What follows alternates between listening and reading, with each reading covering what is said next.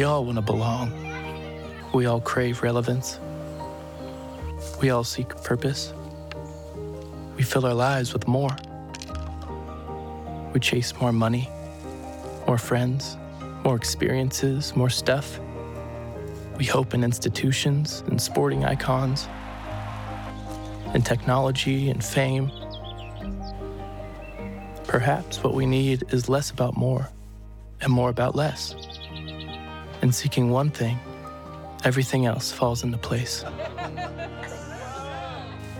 We pursue the one who never fails, fixing our eyes on what lasts, putting the first things first.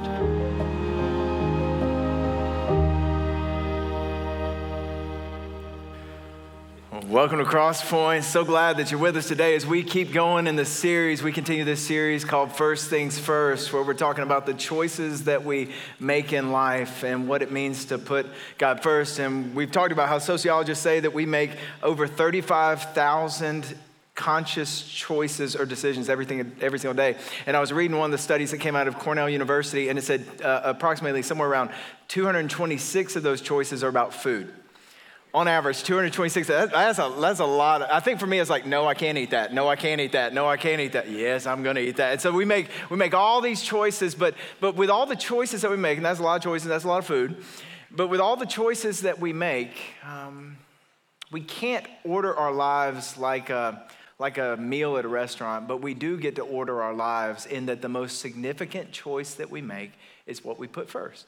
It's what we seek first. And that's what Jesus is going after in the Sermon on the Mount in Matthew chapter 6. We've been reading through it together. This section that's our anchor for the series, we pick up in verse 31. And if you've got a Bible, you can follow along with me. I'll be reading from the NIV.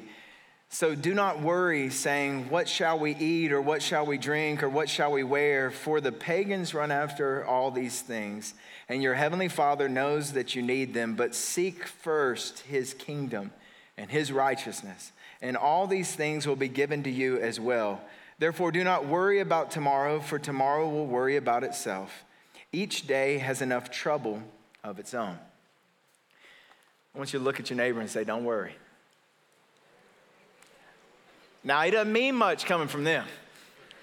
But when Jesus says, don't worry, when Jesus tells us, do not worry, he's come to deliver this truth to us that we do not have to worry.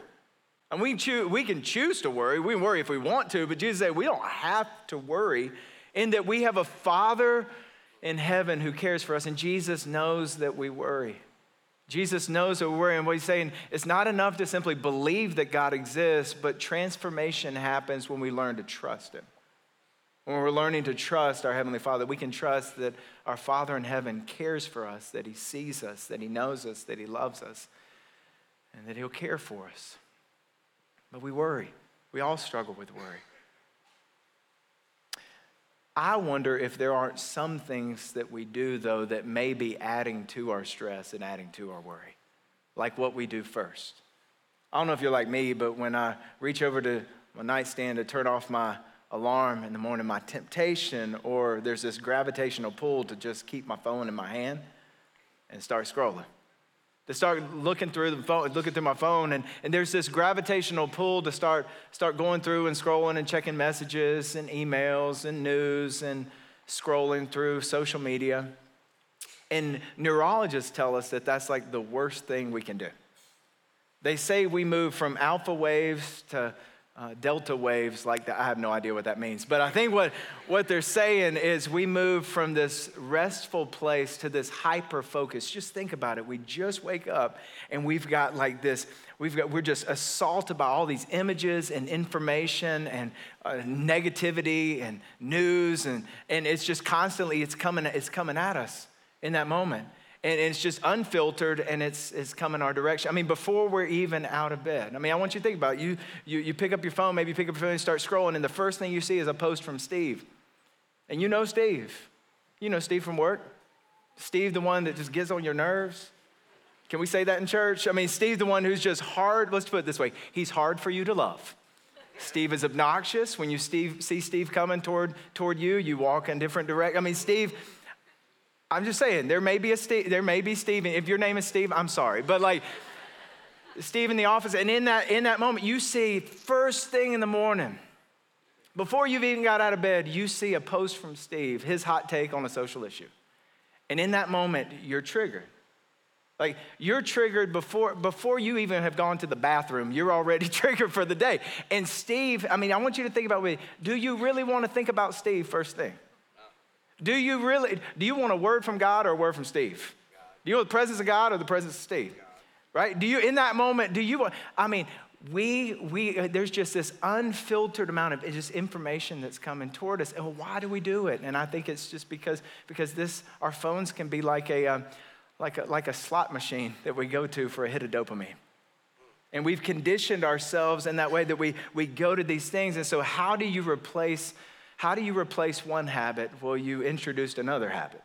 And so what we've been encouraging in this series is instead of scrolling, that we start our day with God, that the first 15 minutes, neurologists, they'll tell us that the first 15 minutes of our day set the direction and the disposition of our day. And so it's important what we do in those first 15 minutes.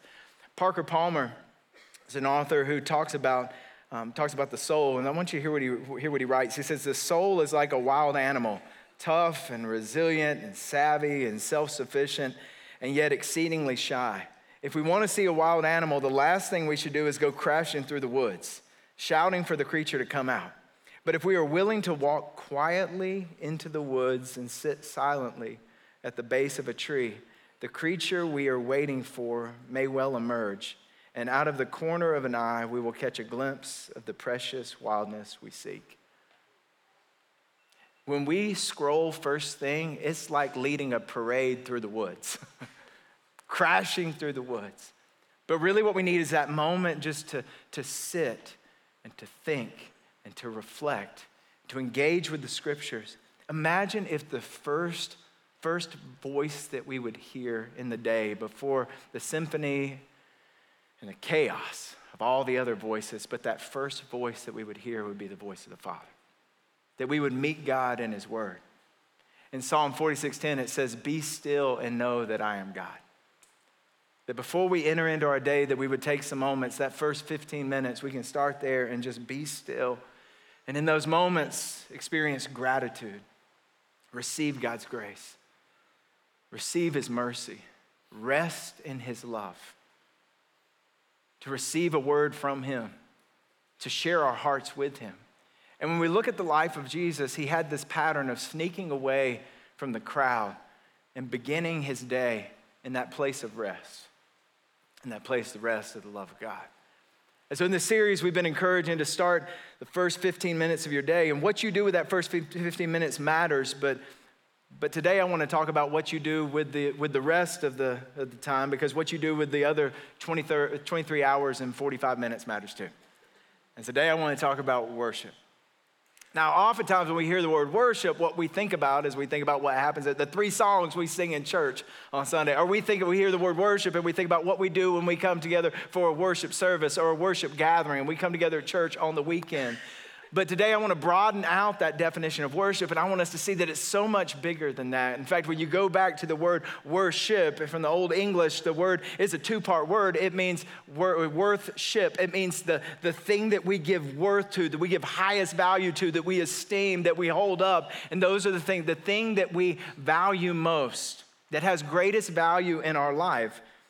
And we are all worshipers. Whether you believe in God or not, you're a worshiper. Because we were made to worship. We were made by God and we were made for God. We were made to worship. We were created to worship him. In Ecclesiastes chapter 3, verse 11, it says that God has placed eternity in the hearts of men and women. That God has placed eternity in every human heart. And what that means is that all of us have this space that was created for God, and we were made to worship him. And there was a French mathematician, Blaise Pascal, in the 17th century, and he said that essentially that we all have this insatiable God-shaped gap within us, which only God can fill. C.S. Lewis says we have an absence where we were created to experience presence. And so there is this space inside of us that we go throughout this world, and we're trying to fill. And if you survey the landscape of the world around you, you'll see people going after things, trying to find filling, trying to find satisfaction in shopping and entertainment and work and sports and sex and money and relationships and technology and politics and achievement and accomplishment and education and clothes and looks and success and fame and pleasure and popularity and possessions and video games and chemicals and substances and all the things and stuff. And if you look around and you go, what is all this about? Why are we running after all these things? Why are we wearing ourselves out going after all these things? It's because there's a space inside of us that we're trying to fill. And we can't fill the space inside of, we can't fill eternal longings with temporary things. For to say it's like trying to fill the Grand Canyon with a medicine dropper. It's just not going to work. And Augustine said it this way. He said, you have made us for yourself, and our hearts are restless until they can find rest in you. You have made us for yourself. God has made us for himself, and our hearts are restless until we find rest in him. And so all the running after all the things can be tied back to the restlessness of our hearts, because restless hearts run. But we weren't always restless. I mean, you go back to the beginning of the story, Adam and Eve, there was a perfect relationship with God. But then with original sin, when they sinned against God, brokenness and restlessness entered the world. And Satan tempted Adam and Eve, and it began with a doubt. It began with a question. The question is like, did God really say? In other words, is God really good? Like, is God really out for your best good and for his glory? Like, can you really trust God? And so that was the doubt, and then there was a desire that came after, and the desire was to be in charge, to be in control, to occupy the throne of our own lives, the space that was created for God, but that we would put ourselves in that space, the idea that we know better than God. And so when Jesus says, seek first the kingdom, he's saying, seek first the king, because you can't have a kingdom without a king.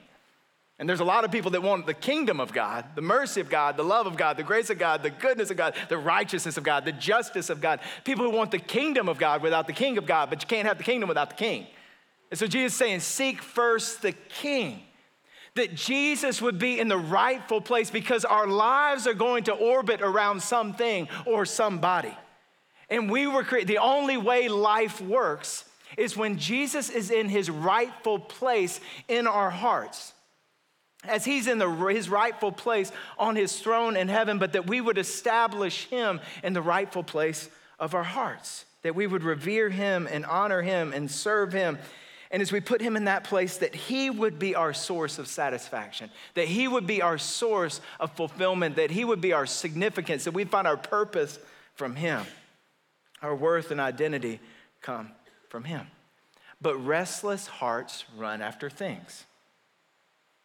Have you ever been stressed and bought something on Amazon? I mean, you went on, maybe got the app, which makes it so convenient. And you're thinking like, man, I need that. And then when you buy it, and then you wake up one morning and you walk out and there's a box there. And you open up, you're like, who ordered this? The stressed version of me ordered that thing. I mean, there's that moment and I thought I needed it, but I didn't need it. But it was the stressed version of me that needed the thing. I was restless. Have you ever been stressed about something at work? You go to the refrigerator, open it up, and you're just standing there looking in the refrigerator. And then you realize, I'm not hungry. I'm just stressed. And I'm looking around. Your problem was you look in the refrigerator. You need to go to the freezer. You need to go to the freezer with the ice cream. That works better, like in that moment. But like, we realize that how many times do we go to the refrigerator, we go to the pantry, and we're not hungry? It's just that our hearts are restless. Have you ever had something, that thing you thought, man, I need that thing, and when I get that thing, I'll be happy? I mean, when I just get the thing, when I just get the upgraded thing, when I just get the better thing, when I get the thing that, and we become fixated on that one thing, and then we get the thing, and then the newness wears off, and it doesn't work, in that it doesn't do the thing that we thought it was going to do, what we needed it to do, what we wanted it to do. restless hearts run after things, and things cannot satisfy restless hearts. Augustine, my heart was restless until my heart found rest in you. This is about worship. That's what Jesus in the teaching, when he says even pagans run after these things. Who were the pagans? In Jesus' day, when the disciples heard this, they would have thought of the Romans who were there, the Greco-Roman culture with all their idols and with all their temples and with their gods and their goddesses. And they would have thought of all of the idols. The pagans run after all these things. And so when Jesus says this, he knows that it's our heart's tendency to run after things, which are identified as idols. And we read about it in Romans, if you got a Bible, Romans chapter 1. And what Paul does in Romans chapter 1 is he writes this letter to the church at Rome, and he's talking about this journey in our human condition, how we got from Adam and Eve walking with God in the cool of the day, this connection with God, this communion with God, this oneness with God, where God was our satisfaction and that our hearts were rested in him. How do we get from that place all the way to where we are with idols? And this is what he writes. He says, "For although they knew God, they neither glorified him as God nor gave thanks to him, but their thinking became futile and their foolish hearts were darkened. Although they claimed to be wise, they became fools and exchanged the glory of the immortal God for images made to look like mortal human beings and birds and animals and reptiles. Therefore, God gave them over in the sinful desires of their hearts to sexual impurity for the degrading of their bodies with one another. They exchanged the truth about God for a lie and worshiped and served created things rather than the Creator, who is forever praised. Amen." Now, this isn't just their story. This is our story. This didn't just happen. This happens. In that we exchange the glory of God and the love of God and the grace of God and the mercy of God and seeing the beauty of God and all that he's created, seeing his beauty and celebrating the Creator and celebrating God. It says they exchanged the glory of God for images. They exchanged the glory of God for idols. They exchanged the truth for a lie. And there's this sad and sobering words that says God gave them over to the sinful desires of their hearts. And the picture is that God's like, if that's what you really want, if that's what you really want, there was this exchange that took place, that rather than seeking to find our glory in God, give God glory with our lives, that we seek other things and these idols. And then in verse 25, he gives a definition of idolatry. If you're taking notes, here's a definition of idolatry. This is probably the most clear and succinct version in the Bible. It's that idolatry is worshiping created things rather than the Creator. Idolatry is worshiping created things rather than the Creator. And when we worship ourselves, we're a created thing. So that's idolatry also, that we can worship created things rather than the Creator. And we were made to worship. Each one of us was made to worship, and when we would worship God, that we would get our sense of significance and security and value and worth, that we would derive who we are from him, that when God is in his rightful place in our hearts, then the deepest needs of our hearts are satisfied. That's why we can rest in him. But if God is not in that place, if he is not first in our lives, if he's not on the throne in our lives, something else is going to be on the throne. Something else is going to be worshiped. That idols don't have to be just merely figurines and statues and things that were formed and made, but that things that we continue to make and things that we continue to go after. And Tim Keller wrote a book called Counterfeit Gods. It's a great book, and Tim Keller was one of the most brilliant pastors and authors in our day. Recently, he went to be with Jesus. One of the books that he wrote is Counterfeit Gods. And in this book, he talks about idols. He says, what is an idol? It is anything more important to you than God. Anything that absorbs your heart and imagination more than God. Anything you seek to give you what only God can give. An idol is whatever you look at and say in your heart of hearts, if I have that, then I'll feel my life has meaning. Then I'll know I have value. Then I'll feel significant and secure. There are many ways to describe that kind of relationship to something, and perhaps the best one is worship. The best teaching I ever heard on worship came from Louis Giglio. I was probably around 20 years old, and I remember I listened to it on a tape. Y'all know what tapes are? They're like these little cassette, I don't even know how to describe it. It's so foreign. These tapes, and I heard this teaching on worship, and I wore out, you could actually wear out tapes, and I wore this tape out listening to Louis Giglio, pastor in Atlanta, speak on worship. And he gave this visual of worship that I just can't forget. He gave his thought, he said, in our hearts, in all of our hearts, we have a throne. And on that throne in our hearts is what we worship. On that throne is what we hold most important. And what's on that throne, it can be God, or it can be a relationship, or a dream job, or maybe it can be a career, or it can be money, or it can be fame or popularity. Maybe it might be what other people think of us. It can be sports, it can be kids' sports. There are a lot of different things that can be on the throne of our hearts, enthroned in our hearts. And he said, if you want to know what's on the throne of your heart, well, you just follow the red carpet. Because there's red carpet that leads to the throne, and the red carpet that leads to the throne, if we just follow the red carpet of our time and of our energy and of our devotion, of our allegiance, of our affections and of our passions, and we follow that red carpet, it's going to lead to a throne. And on that throne is what's most important to us.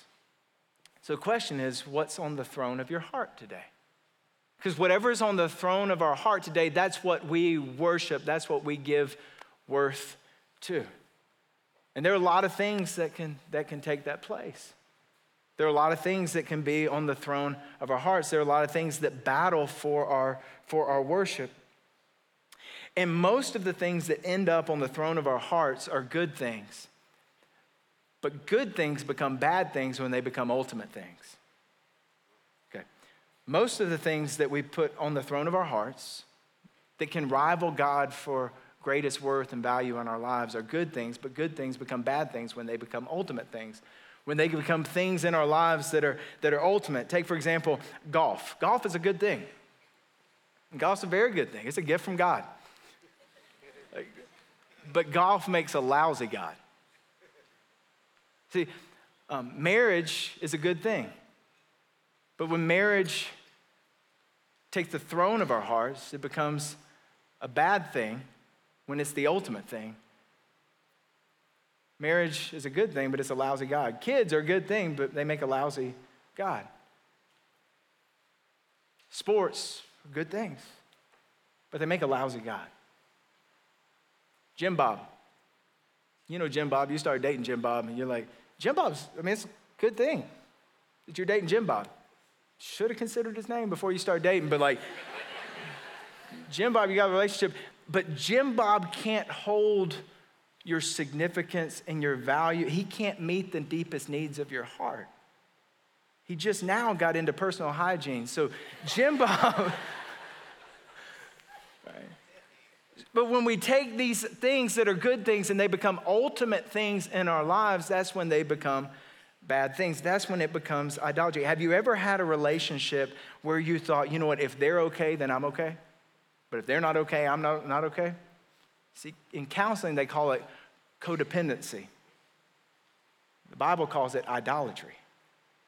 It's when our lives orient around a person or around a thing, when it takes precedence over God. This is why order matters, because idolatry is when we worship and serve created things rather than the Creator. When we take the gifts of God and they become gods in our lives, where we seek them for our security and our significance and our worth and our identity. So how do we know when something has moved from a good thing to an ultimate thing? Tim Keller writes about this in his book. Look what he says. He says, a counterfeit God is anything so central and essential to your life that should you lose it, your life would feel hardly worth living.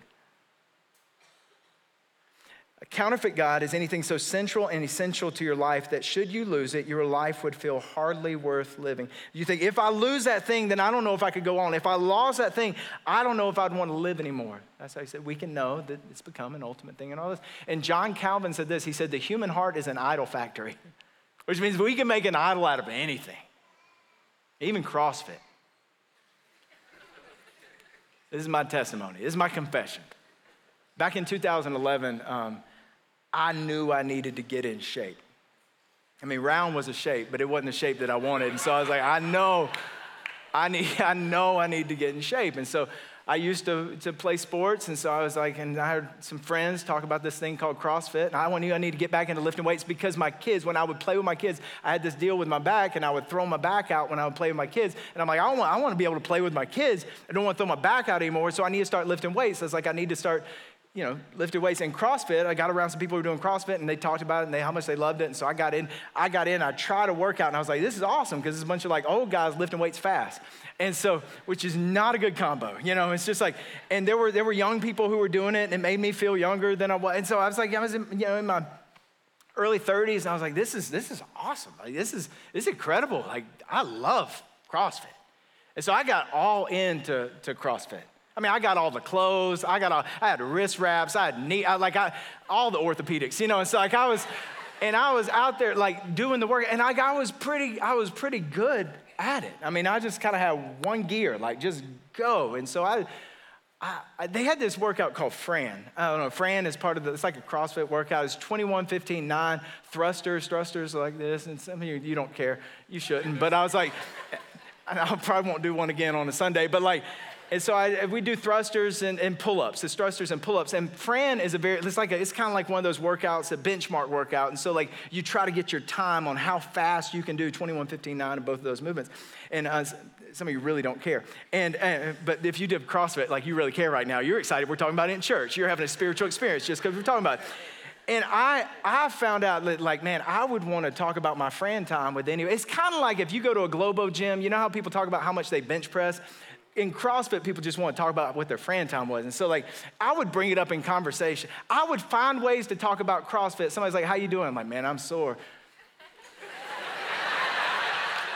They're like, why are you sore? Because I CrossFit. I mean, I would find ways to talk. I talked more about CrossFit than Jesus, and I was a pastor at the time.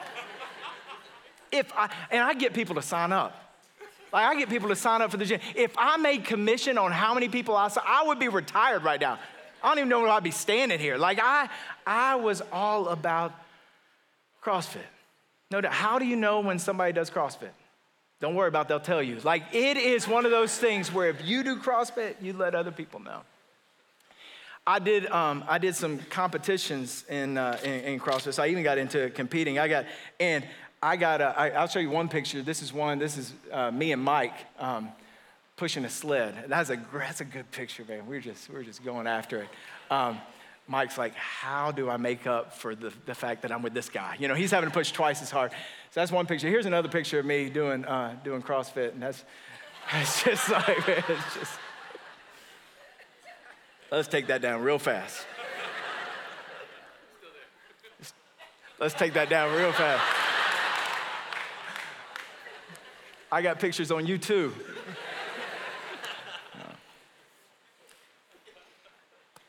CrossFit became such a big part of my life, and it was a great hobby, but it became an idol. You're like, how did you know? See, that's the thing about idols. We can't see the idols in our own lives. Unless God helps us see, we can't see it. Have you noticed how you can see it in other people's lives? This is why in the Sermon on the Mount, Jesus said, don't judge. He's like, before you go working on the speck in your brother or sister's eye, like deal with the log in your own eye. Like deal with the idols in our own hearts before we go trying to dismantle other people's idols. But there was a time where I realized it, where I had revelation with it, when I was, I had seen something about somebody who lost a limb in an accident. And I remember my first thought after I thought that, man, I'd hate for that to happen because then I couldn't do Fran. Then I couldn't do pull-ups. It wasn't, then I couldn't like throw my child and then play with my kids. It wasn't, I couldn't hug my wife. It was like, so I couldn't do CrossFit. And I remember there was just this sobering sense of like, maybe this has too much real estate in my heart. And there was, through that revelation, I realized there is something else on the throne of my heart other than Jesus. And I dethroned the idol. And we're going to talk more about how you do that next week. But the first part is the revelation. It's to be able to ask the question, God, what are the things in my life that are good things that become ultimate things that have now become bad things? You're like, well, why are they bad things? Let me tell you why they're bad things. The first is because idols can't sustain us. They eventually enslave us. Our idols can't sustain us. They eventually enslave us because idols require sacrifice. All idols do. And they take and they take and they take and they take, but they don't give us what we need. I was riding down the road and I was having a conversation with Durham, who was with Camden, and she was driving her car, and I could hear them talking, and Camden said in the background, she said, hey, Durham, I'm going to get diesel. They were at the gas station. She was like, I'm going to get diesel. If you want to freak your dad out, just go ahead and say, I'm going to get diesel in my car that doesn't take diesel. Like in that moment. And I'm like, no. And she was like, I'm kidding. But why did I get so anxious? Why did I yell? No, because I know that that's not the fuel that her car needs. Idols can't fuel our lives. They can't sustain us. We were built for something more. We were built to worship God, but these other things can't sustain us. They eventually enslave us. Number two, eventually they'll ultimately fail us. At some point, these idols, they'll disappoint us. Nobody or no other thing can hold the weight of your security, your identity, and your significance other than God. One day we will get injured. One day we will have, the relationship will end. We might lose the job, or the market might tank, or stuff will start sagging, or the kids will leave the house, or gravity does its thing. Eventually that's gonna happen. That's why these things can't sustain us in our lives. Eventually they will disappoint us, they'll let us down. And then number three, we become like what we worship. This is the most sobering one. We become like what we worship. Listen to Psalm 115, verse 8. It says that those who make idols will be like them, and so will all who trust in them. We become like what we worship. My wife Ree said it this way. She said, we become what we behold. What we revere, we end up resembling. So if we worship the world, we'll become like the world. If we worship things, we'll become covetous. If we worship sex, become lustful. Worship money, become greedy. Worship drugs, become chemically dependent. Worship academics, become puffed up in knowledge. If we worship self, become narcissistic. Begin to live like we're the main character. Worship control, become fearful. Worship politics, become polarized and polarizing. If we worship the praise of men, we become enslaved to their approval. See, when good things become ultimate things, they become bad things because they enslave us and they end up disappointing us, and we become like them. And so maybe you're wondering, like, what are the idols in my heart? That's a great question to ask. In fact, our team has put together a resource to help you this week begin to process through these things. You can go to crosspoint.tv/firstthingsfirst, and we've got a chart and some tools to help you begin to process with God what things may be that in our lives that are idols. But the gift of the Holy Spirit is to reveal it. And we're going to talk about next week, we're going to talk more about how do we dethrone those things and put God in his rightful place. But you're like, you can't leave us like that. Well, let me leave you with one thing. The spiritual principle, the spiritual law that says we become like what we worship, use it for your advantage. See, when we worship Jesus, we become more like him. When we worship the one who is most loving, the one who is most gracious, the one who is merciful and kind and compassionate, the one who is truth, the one who is justice, the one who is righteous, the one who is holy. When we worship him, when Jesus is in the rightful place on our hearts, we become more like him. He begins to move furniture around in our hearts and in our lives, that we would be transformed into his image, that rather than worship the images that man has created, we worship him. And we are made and we are formed to be made more like him. And the miracle the transformation that happens is that you and I are made more like Jesus through worshiping him, because we were made to worship and we're all going to worship something. But when he is in the rightful place, the power of the Holy Spirit works in our lives to transform us, to make us more like Christ. And that's his invitation. That's why he went to the cross. That's why he rose, walked out of a tomb, conquered death, sin, and hell, so that your broken and restless heart could find rest in him. Listen to his invitation, and we'll close here, and then I'll pray for you. And then we'll put this into practice. Matthew 11:28. He says, "Come to me, all you who are weary and burdened, and I will give you rest. Take my yoke upon you and learn from me, for I am gentle and humble in heart, and you will find rest for your souls. For my yoke is easy and my burden is light." I'd love to pray for you. I'm going to pray, and then we're going to worship together. We're going to experience what we've talked about. Let's pray.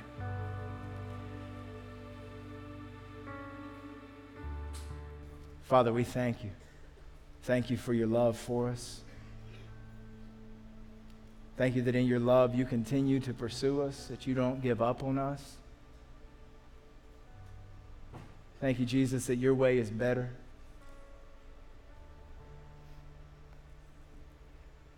Thank you that in your kindness, your Holy Spirit reveals the idols in our hearts. So we pray that today, that we would join you in beginning to dethrone the idols and to put you in your rightful place, to give you glory and honor and praise, not just the first 15 minutes of our day, but all of our day. And when the sun comes up and the sun goes down, you are worthy to be praised, and you have made us for yourself, and our hearts find rest in you. So I pray that as we take our restless hearts and we run toward you, not the things of this world, but that we would find rest, and that in that rest you would transform us, Jesus, and make us more like you by the power of your Spirit. In Jesus' name we pray. Let's worship, church.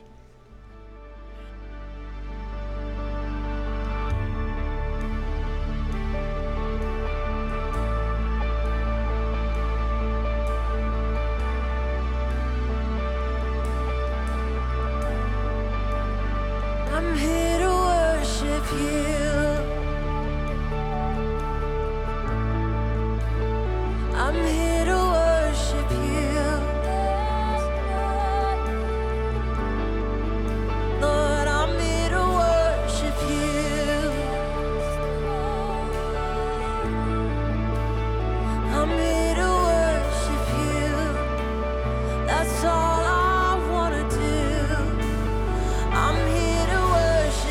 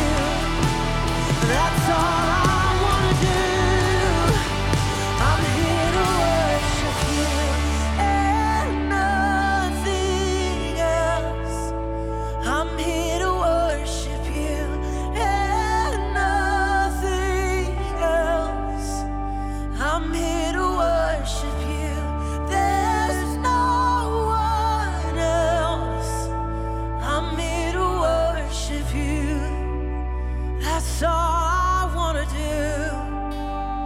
I'm here to